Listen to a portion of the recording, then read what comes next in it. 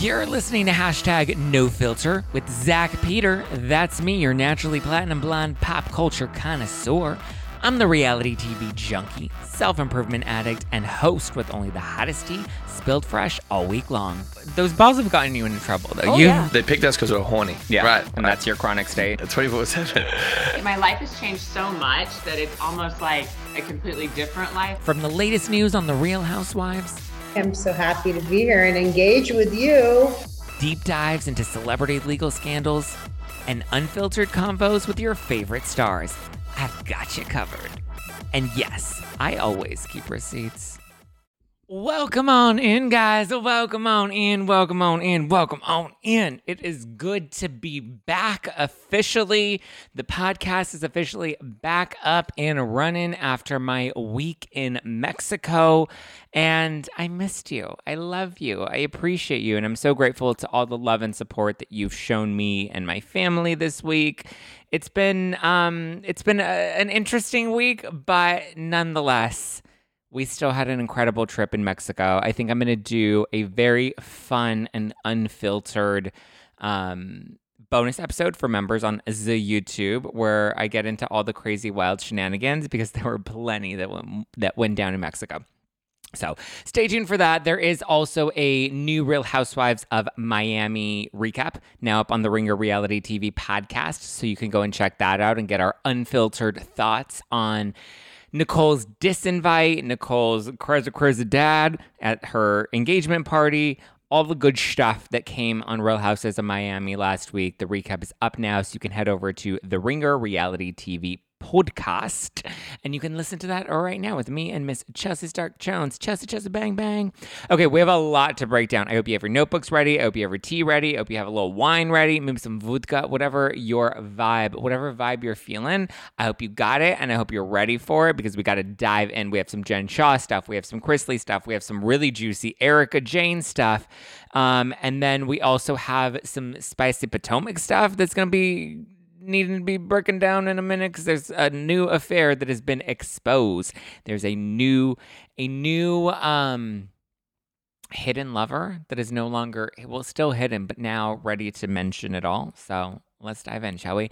Let's start with Jen Shah. Let's just kind of recap some of the bits that we missed from last week since there wasn't a new episode of the podcast that was like tea focused. So Jen Shah, tell all, indefinitely scrapped. Jen Shah announced last week that she will not be sitting down with Andy Cohen for their one-on-one for the reunion special, her tell-all interview. It is dunzos. It is not happening. She claims that they would not allow her to have creative control over the broadcast and that she doesn't trust them to tell her story. But I'm just like, what story? Like, this was literally your chance to take some accountability. I think she just wanted more money, and as the judge told her, she's not allowed to profit off of her crimes. Therefore, Bravo probably turned her down. So Bravo also probably saw all of the social media reaction, and they just saw that people weren't interested, and even watching to a sit down. So they're just like, listen, we're not even agreeing to a sit down with Jen. PR-wise, like, it just doesn't make sense for us. So good for Bravo. I think absolutely, like a something in my nose. But good for Bravo. I'm glad that they stuck to their guns and decided not to give her a paycheck and not to give her creative control because they don't give anybody creative control. This is what you do when you sign up for a reality TV show. If you want your filtered truth to come out, go do a YouTube live stream. The Real Housewives of Salt Lake City reunion begins airing tonight, sans Jen Shah. It was originally set to be 3 parts, but I'm like, why are we still keeping it at 3 parts? Like, at this point, I think it might be better to just cut it down to 2 parts since now we don't have the Jen interview. I don't know if there's enough content to break down without the Jen Shah legal stuff. Obviously, we'll get the women reacting to it, but it's like, do we really want to watch and relive Heather's black eye and Lisa versus Meredith? And there wasn't a whole lot that we really got to see with Dana or Angie or either of the two Angies. I mean, obviously, Angie's beef with Jen, but other than that, I don't think there's enough content for a 3-part reunion. So I'm actually kind of cool if we cut it off at 2 parts and just kind of leave it there. But I don't know if there's like some sort of like advertisement commitment that they have, so they have to go with all 3 parts. And they would rather just take the low ratings rather than breach any agreement that they have. I don't know. That's my own speculation. But I would totally be cool with a 2-part reunion. Okay, Bravo. So let's stick to it. Now let's move on to Todd and Julie, who are now in the slammer. So last Tuesday, Todd Chrisley and his wife, Julie Chrisley, they had to turn themselves into prison, federal prison. Remember, they had their, $36 million fraud scheme. So, or bankruptcy, fraud, tax evasion, all that stuff. They were defrauding banks and lying to them about the money that they were making so that they can take out these really big loans. And then they ended up trying to file for bankruptcy. And then they dug into everything and realized, ooh, they were forging some bank documents to try and take out some big loans. So anyway, Todd is serving 12 years at the Federal Corrections Institute, Pensacola in Florida. It's a minimum security prison, and according to Forbes, it's the second cushiest prison in America, which is very appropriate for Todd and Julie, even though Julie is not there. So apparently a number of high-profile people have stayed there. I guess they're not that high-profile because I had never heard of any of them. There's an NFL referee, and I'm like, who the fuck knows an NFL referee? Who cares about an NFL referee? Unless he's banging Todd Chrisley in, the bathrooms, in the showers, then, I don't care. Tell me he dropped the soap and I'll be interested in an NFL referee. Apparently, this is a very cushy, posh prison, because they're allowed to have weekend visits outdoors in a special park with their families, and they have special jobs and recreation programs that seem to be better as well. So Todd looks like he's going to be living it up, which is fine because he's going to be there for at least 12 years. So he's like, listen, if I have to say locked up, they won't let me out. At least make it a nice lockup. Give me some guarding so I can go and visit my family in. Julie was originally set to serve 7 years in the Marianna, Florida prison, which was only 2 hours away from Todd, but she ended up turning herself into the Federal Medical Center Lexington, which is in Lexington, Kentucky. And this specific facility is designated for people with medical and mental health needs. Unclear what those special needs may be for Julie, but especially since Todd isn't joining her, I'm like, what was it that was special that got her into the Kentucky facility versus Marianna? Obviously, we knew Marianna was a medium security prison. I'm assuming there's got to be some better perks, or possibly, as we chatted about with Justin Paperny, we didn't talk about the Chrisley specifically, but we talked about Jen Shaw with Justin Paperny, and he said that there are certain rehabilitation programs, certain mental health programs that can be utilized that can help you possibly get a reduced sentence. I believe he said the substance abuse program, if completed, can take a year off of your sentence.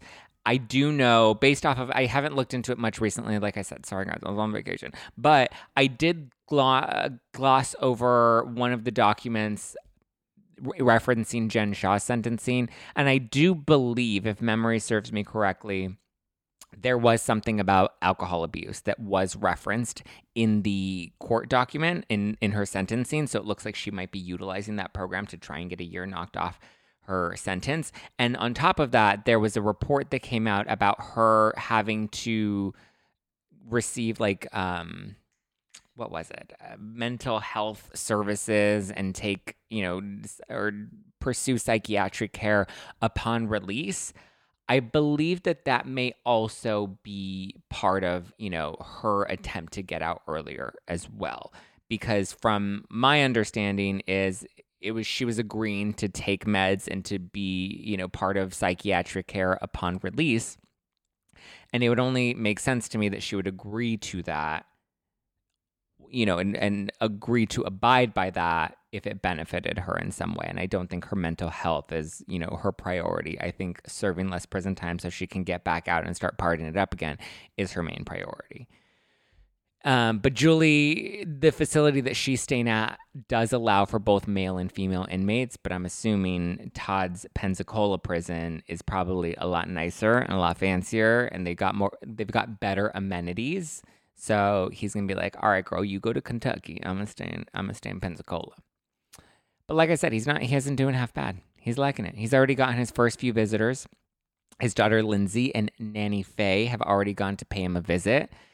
Lindsay said on her podcast, my family struggled through a lot with my parents this year. So many things that happened legally, though the outcome wasn't what we wanted. There is some sense of peace and closure, and now we have the opportunity to be able to just adjust. Yeah, I guess at this point, like, they can't fight it. I think it's unlikely that the appeal is going to go anywhere. So at this point, yeah, get comfortable, put up your little slippers at the Pensacola prison and start to reacclimate in this new surrounding, in this new environment that you have, because at this point, you ain't going anywhere for at least a good 10 years. He's there for 12 years, but I'm pretty sure he's going to be in there for at least like 9 to 10. So good luck, Todd. Good luck, Julie. They did release a podcast episode right before having to turn themselves in. So you guys can check that out. Lindsay's podcast, I believe it's Southern Tea. That's out and available now too. Nanny Faye and Lindsay look like they're going to be visiting Mr. Todd every weekend, especially with those nice accommodations. Okay, let's move over to some Netflix-ish news with Carole Baskin. Killed her husband, whacked him. Can convince me that it didn't happen. Carole Baskin. So, did she really kill her husband and whack him and feed him to the tigers? Possibly. There was a report that came out last week that claimed that he was found alive in Costa Rica. I can tell you that as of right now, it looks like Carole Baskin's husband is still missing. And at this point, he is cat shit. Or was cat shit. Now he's like fertilizer and probably a tree. But anyway, last week it was reported that Don Lewis had been spotted, according to an old report by Homeland Security. Carole said that the first time that she had heard about the news was when Netflix revealed it in season 2 of Tiger King. I remember watching season 2 of Tiger King and seeing this report and being like, wait, what? Does this mean that Don Lewis is still alive? Wait, why are we not talking about this? And then I didn't finish watching Tiger King season 2 because I didn't give a fuck, and so we moved on, right? Well, however, according to local authorities, aside from the single report of Don possibly being spotted in Costa Rica, there's been no follow-up and no new evidence that suggests that he's actually alive. So he was likely still fed as some big old catnip, some big catnip. What do you guys think? Do you think Don Lewis is secretly living in Costa Rica? Do you think Carole really did feed him to the tigers? Let me know what your theories are in the comments below. I love me some Carole Baskin. I love me some Tiger King. I'm always going to love me some Carole Baskin.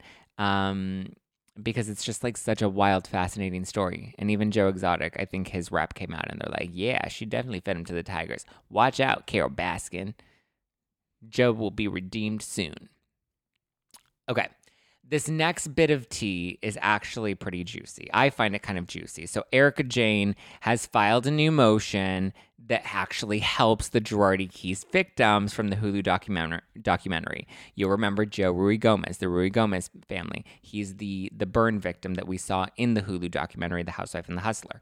So in a new filing from last week, Evan C. Borges, Erika Girardi's attorney, Erika Girardi. I call her Erika Jayne. I don't think she wants to be called, or I don't think she wants to be associated with Girardi anymore at this point. But anyway, her attorney informed the judge of their plans to file a motion to disqualify and immediately terminate Abir, Cohen, Trezon, and Salo, S-L-S-A-L-O, Salo, LLP.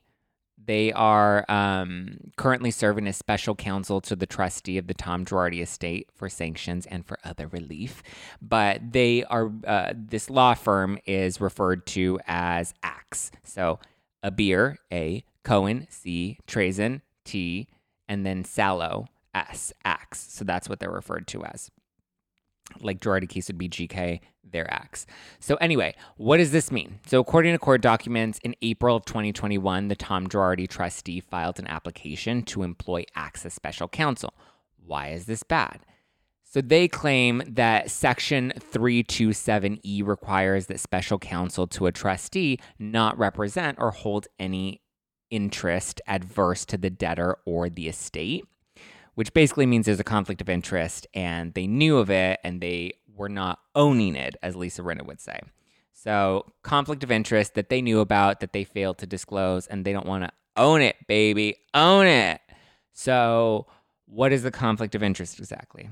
Well, that would be that one of the partners at Axe is a former partner of Girardi Keese, and that would be Mr. Robert Finnerty. So how do you go from being part of Girardi Keese, who was embezzling client funds, and then go off and represent Tom Girardi's personal bankruptcy, where you're helping to collect on unpaid debts, and also, as a representing party, profiting off of your work in this case?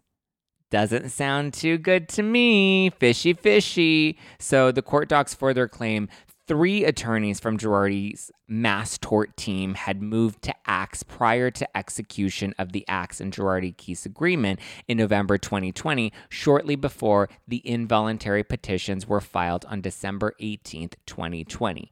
And another 3 attorneys and approximately 6 staff also moved from Girardi to Axe thereafter. Oop! Sounds like some shady men are still doing some shady things. Allegedly. See, I know when to use that word, allegedly. So basically, a bunch of people that were at Girardi Keese have now moved over to Axe, and Axe is now currently representing Tom Girardi's personal bankruptcy. And so they're the ones that are trying to collect on all the unpaid debts.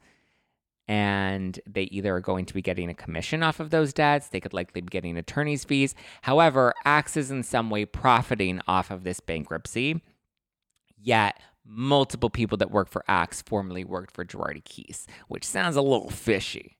So what does this have to do with the victims now, and how is Erica helping the victims? So according to the court documents, in approximately September 2022, Axe was publicly terminated by its clients, the Ruigomez creditors. We know them as the victims. He was the burn victim. Legally, they're the creditors, not the victims, legally. What followed through various filings by the Ruigomez creditors' new attorney was a series of shocking revelations regarding breaches of fiduciary duty, intentional torts, and outright theft and misappropriation of millions of dollars in settlement funds due to the Ruigomez creditors, which occurred when Mr. Finnerty was the partner in charge at Girardi Keese of the Ruigomez representation, and after Axe upon Mr. Finnerty's recommendation, took over the representation of the Ruigomez creditors, only for Axe then to misappropriate, according to the Ruigomezes, $1.25 million of client settlement funds that Axe had done nothing to earn. So the Ruigomez family is now suing Axe for those missing funds. So Erica's latest intent to file a motion is a huge leap of support in their lawsuit against Axe. So in their case against Axe and all of these people that they're now claiming stole an additional $1.25 million outside of the Girardi Keese money that they're owed, they're claiming Axe also owes them money, and they're like, hold up, this is shady that Axe is now representing Tom Girardi's personal bankruptcy with Jason Rund. So this shows Erica's willingness to help resolve any of the legal matters that are affecting creditors of Girardi Keese. We often refer to some of those creditors as the victims. Again, legally, they are referred to as the creditors. So this also shows that Jason Rund, who's overseen Tom's bankruptcy case, might not be so kosher himself. Because if they knew all of this, which is the accusation made in these documents, is that they were aware of this conflict of interest and failed to disclose that to the courts, that doesn't sound very kosher to me. So Joe Ruigomez, as you guys know, he was the burn victim that we saw in the Hulu documentary, The Housewife and the Hustler, that Girardi Keese was failing to pay over their new lawsuit that was settled, I believe, it was settled, I think, like in 2019, 2020, because they were supposed to get their payments in 2020, and that's when they weren't getting their payments, and that's when they started to sue Tom Girardi, and then that's when the House of Cards really began to fall, because that's when the Lion Air case really came under fire, and Jay Edelson was like, wait a minute, you're not paying your clients, you're not paying our clients, like, what the hell is going on? And that's where everything really just started to go up in flames. So I think that this shows a step in the right direction for Erica. You know, I know on Real Housewives of Beverly Hills, people keep referencing her being like, I don't give an F about anybody else but me and the alleged victims and all of that stuff. As you see in the court documents, they're not referred to as the victims. They're referred to as the creditors. So, you know, little distinctions, in some cases semantics, but I think this is at least it sounds like an act of good faith. From the way I see it, it sounds like, I mean, it seems like the accusations here are that Axe and Finnerty were misappropriating funds away from the creditors, aka how we see them as the victims, and then putting the tab onto Erica, saying that she's the one responsible for paying back all of these people that they were the ones that were allegedly stealing from.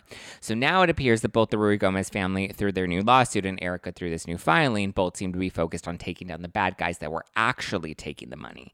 So I'm not saying that they're working in cahoots, but I am saying they both seem to be working towards taking out the same adversary. But I feel like most people would just rather badger Erica rather than see the real people be held accountable and the real victims get whatever money they're entitled to.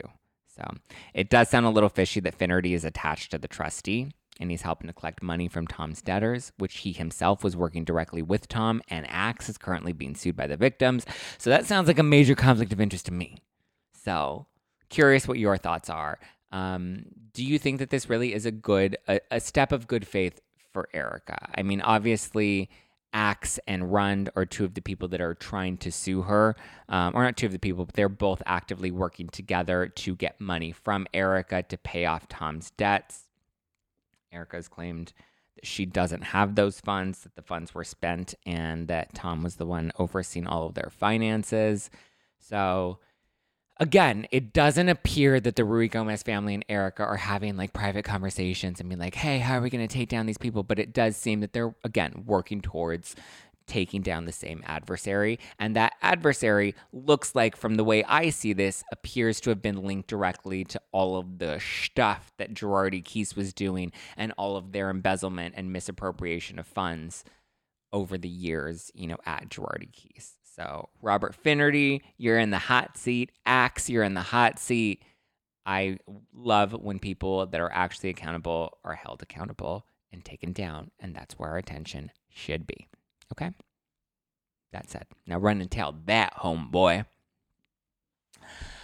Okay, Robin and Juan Dixon are married, and I'm pretty sure Karen was not there to throw rice at their wedding. So they have finally tied the knot. It was discussed at the Real Housewives of Potomac reunion. It'll be featured in the upcoming Real Housewives of Potomac finale for this season. But there are also some new cheating allegations against Juan that have come out this week. So this is interesting now that Robin, we see Robin this season talking about wanting an infidelity clause and wanting a prenup, because the timeline of when the season was filmed and when this alleged infidelity was happening seemed to be a little fishy, okay? So according to Giorgio Says, which is a user on TikTok, a woman in Potomac has come forward and is claiming that she dated Juan for over a year during the pandemic. She claims that the last time that she saw Juan was back in September 2021, and the last time that he reached out to her, she claims, was in January of 2022, so about a year ago. Exactly a year ago, actually.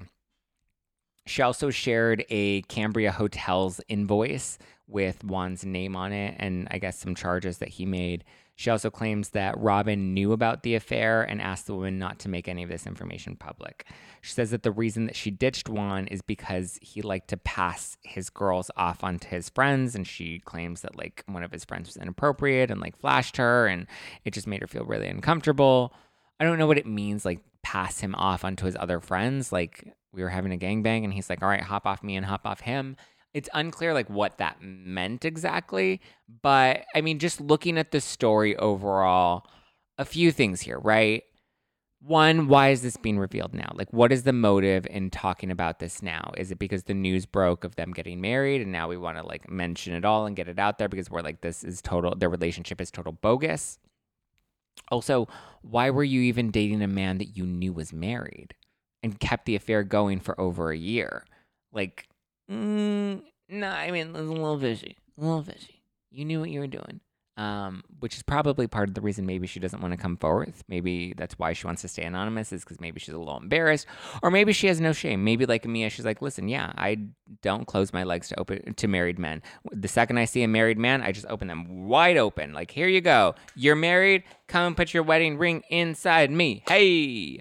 So she says that she doesn't, or not that she doesn't, but she doesn't, or I guess Giorgio is claiming, or not claiming, but I didn't see any other text messages between this woman and Juan. All we see is one hand-waving emoji that allegedly came from Juan in January 2022. And so Giorgio shares a screenshot of this hand-waving emoji and what appears to be Juan's contact number. But we don't see any other text messages. And I find that kind of fishy as well. Like, why not share the real incriminating text messages that the two of you exchanged? Like, what is the wavy hand emoji? Like, there's no context and connection to it. So I want to see the actual text messages. I want to know that he was like, hey, I want to gobble you, swallow you, drip down the side of you, quick jump out for I let it get inside of you. You know what I mean? Also, what does the invoice prove? Other than the fact that he like spent some money at a hotel in Roxville. Now that's a little fishy because usually you're not renting hotel rooms in your hometown or like locally unless you're like doing something in those hotel rooms. Like, listen, I'm not renting any hotel rooms around downtown. First of all, I got my own place. So if I want to bang, I'm going to bring you over and we can bang. But other than that, it doesn't seem like there's a reason to be renting hotel rooms anywhere, or at least locally, unless you're doing like a staycation. If it's a staycation with your family, again, just a little fishy on Juan's part. And then fishy on the girl's part is I'm like, because we see the invoice and then the phone number or his contact information, his personal information is blocked out because we don't want to dox him, right? So that's blocked out when posting on TikTok. But then if you have the copy or the photo of the invoice, then it should show Juan's phone number. And if that's Juan's phone number, like for me as a journalist, I would be like, okay, well, here's Juan's phone number. Can you send me a screenshot of his actual contact number? I won't release it, and you can trust me to not release it because if I release it legally, I would be in trouble for doxing him. But at least to verify that the phone number in the text thread matches the phone number on the invoice. Because that to me would need to match up in order to prove that one, that text message is from Juan, and two, that text message, that phone number on the invoice truly belongs to Juan Dixon. So I'm not saying that this woman is lying. If anything, the fact that she wants to remain anonymous could be, cause to believe that she's actually telling the truth because she's embarrassed that she was like sleeping with a married man and she doesn't really want to get involved, but also curious what the motive is. But I'm just like, girl, if you have receipts, then I want to see them. Like, show me the money, honey. Tell me what this invoice means. What did you guys do there? How often were you meeting there? Was this your spot? Meet me at our spot. Show me the text messages of the two of you. I want to see the naughty things that he was saying, right? Show me that this was a full-on affair, because otherwise I can pull any single emoji that somebody has texted me and take a screenshot of it and post it online and say, this means this, without the full context of it. I will say, though, usually when I send a hand-wavy emoji, it's like, hey, how you been? Haven't seen you in a minute. Want to come over? So it is an incriminating text message. Same way the little devil emoji. When you send the little naughty devil, okay, that's usually naughty or eggplant. It's not because you're making eggplant soup. You know what I mean? You're not making ratatouille unless the ratatouille is between my leggies. So remember the whole Somner thing with Adam Levine and the flirty DMs, and she's like, "Oh my God, I was having an affair," and the whole thing ended up being total bogus. And so and it really just ended up being like flirty DMs that he was sending girls. Still not great, but still not to the extent that this Somner chick was trying to make it out to be. So if you're coming forward and you're staying anonymous, then baby, you are free to mention it all. Also, if you told Robin, then like, I want to see you telling, like, how did you tell her? Was it a DM? Show me the DM you sent her. Show me where underneath the message that you sent, it shows seen, that she actually saw it. Does she double tap it? Does she respond to it? If she responded to it, show us what her response was that proves that she was aware of this affair. Can't make the accusation if you can't have anything to back it up. So, girl, I know you've got all this, if you're telling the truth. I know you've got all the things that I'm requesting. So, honey, let's dish it. Otherwise, I don't know how legit this might be. Is it too legit to quit? Maybe not. I don't know. So there's that. Also, funny bit of news was that I saw making headlines over the weekend was Tori Spelling, I guess, subscribing to Denise Richards' OnlyFans. She was on Jeff Lewis Live, and she was saying that, like, she's known Denise, and she's really curious about, like, what the OnlyFans entailed. So she decided to go on OnlyFans and subscribe, and then she was, like, it was under a Finsta account. What's a fake OnlyFans? A Phonelyfans account? I don't know. Yeah, Phonelyfans. I'm a phony fans. She had a phony fans account. So, and she was DMing with Denise from this phony fans account, and she was sending tips so that she could get more pictures. And, she was getting all up in Denise's coochie, more than branding, because she was actually putting money on it. So I just thought that was a funny story that I saw circulating over the weekend, that Tori Spelling secretly subscribed to Denise Richards' OnlyFans, and that made major headline news. Hello, funny. Also, guys, we have wrapped Prince Harry's book, Spare. We wrapped part 3 this week. So if you want to catch, I know I've released part 1 and 2 on the podcast. If you want to catch part 3, it's available now on the YouTube. Let me know if you want me to release it on the podcast, and maybe I will. I don't know. I feel like our schedule is so full in the next coming weeks that it would have been today. That would have been the day to get it released. But if you like more of these book reviews and you want them to come out on the podcast more, let me know. Next week, we're going to be starting off with the Pamela Anderson stuff. There's a new documentary that's coming to Netflix about Pamela Anderson and the sex tape. And then she has her new memoir that's coming out next Tuesday as well. So next Tuesday, we will be recapping the Netflix documentary and the first few chapters of Pamela Anderson's book. So stay on the lookout for that. We'll be breaking that down on the YouTube every Tuesday. So yeah. Thank you guys for all the love and support that you have given me, and all the support that you continue to give me. I love you. I appreciate you. If you're listening to this on Apple Podcasts, then please go and leave me a nice 5-star review, because I love that validation. We're so close to breaking 1,000 reviews, which I love, and I would be excited if we're able to break 1,000 reviews. But let me know what your thoughts are. Let me know what topics you're really loving. Let me know what topics maybe you're not loving the most. Or actually, just tell me what you're loving the most. What are your top 2 topics that we've covered on the podcast that you want to continue covering? Do you want more royal coverage? I feel like Prince Harry and Meghan might be kind of done and over, but you can give me a follow at JustPlainZach. I've posted some fun pictures and videos from our trip to Mexico. I'm going to be doing a members only YouTube special episode for Zach Pack members on YouTube that dives into all of my Mexico trip and meeting Lisa Rinna. So stay tuned for that. New recap of Real Housewives Miami is up on the Ringer Reality TV podcast, so go check that out on Spotify. I love you guys. I appreciate you. Follow the podcast at No Filter with Zach for all the latest tea. And until next time, ciao for now. Love you. Mean it. Bye.